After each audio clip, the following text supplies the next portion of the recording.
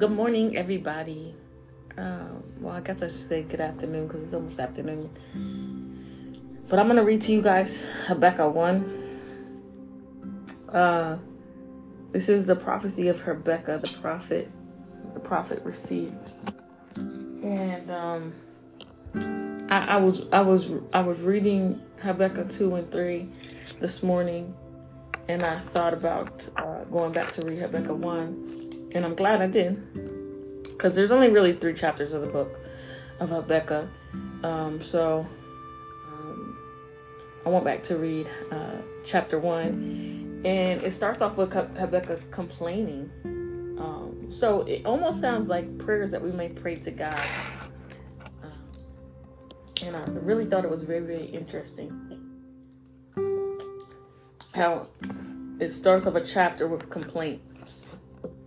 So I'm going to read this chapter to you guys. Please take a listen. Thank you again for tuning into the Lady Sage podcast. I pray that you all are well. We're about to start a new month soon in this 2023 year. So blessings to everyone who's taken time to listen.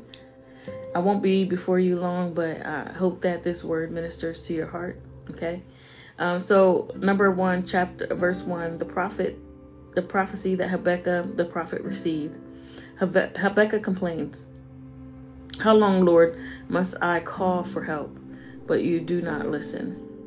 Oh, cry out to you violence, but you do not save. Why do you make me look at injustice? Why do you tolerate wrongdoing? Destruction and violence are before me.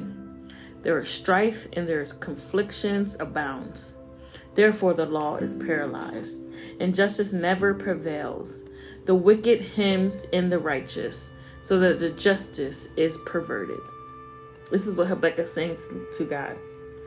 And so then it says the Lord answers. And the Lord says, "Look at the nations and watch and be utterly amazed." I know you guys have traveled. Even if you travel to your own backyard, there's times that you can look at something and just be in awe of the all. And you know that God has made this creature, God has made this nature, God has made the surroundings that you oversee, that you're looking at.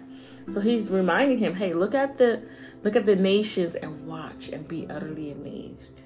For I'm going to do something in your day that you will not believe, even if you were told. And he says this, he says that he is rising up the Babylonians, that ruthless and unprecarious people who swept across the whole earth to seize dwellings not their own. They are a feared and dreaded people. They are a law to themselves and promote their own honor. Their horses are swifter than any leopards, fiercer than wolves at dusk. Their cavalry gallons headlong. The horsemen come from afar, like flies, like eagles, swooping and devours. They all come in intent on violence. They haunt their hordes, which means their uncertainties, advise like a desert wind, and gather prisoners like sands. So you could just imagine how big these people are. They're feared around, right? So they mock kings. They scoff at rulers. They laugh at all fortified cities by building earthen ramps that capture them. Then they sweep past like a wind and go on. Guilty people who own strength is their God. So that's how God answers. He's saying that he says, "I am rising up the Babylonians." And he starts to describe these people who have come in cities, who have come in deserts, who have literally come. They're fast. Their horses are faster. They fight swifter. They're violent people. But he said that he's raising them up. And they sweep through cities as wind that go past them. And then Habakkuk complains again. He said, Lord, are you not from everlasting? My God, my Holy One, you will never die. You, Lord, have appointed them to execute judgment. You, my rock, have obtained them to punish. Your eyes are too pure to look at on evil. You can't tolerate wrongdoing. Why then do you tolerate the treacherous? Why are you silent while the wicked sweeps up through more righteous and than themselves? You have made people like the fish in the air, like the sea creatures that have no rulers. The wicked fowls pull all of them over with hooks. He catches them in the nest. He gathers them in his dragnet. And so he rejoices and is glad. Therefore his sacrifices to his net and burns incense to his dragnet.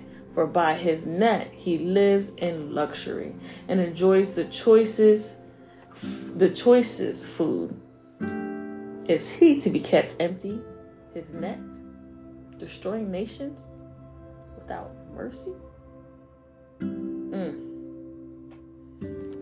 So then we go to Habakkuk 2. I'm just going to read the beginning part of that because I want to do the Habakkuk 2 tomorrow. But it says, I stand at my watch and station myself on the rampage. I will look to see what he will say to me and what answer I am going to give and what answer I am to give to this complaint.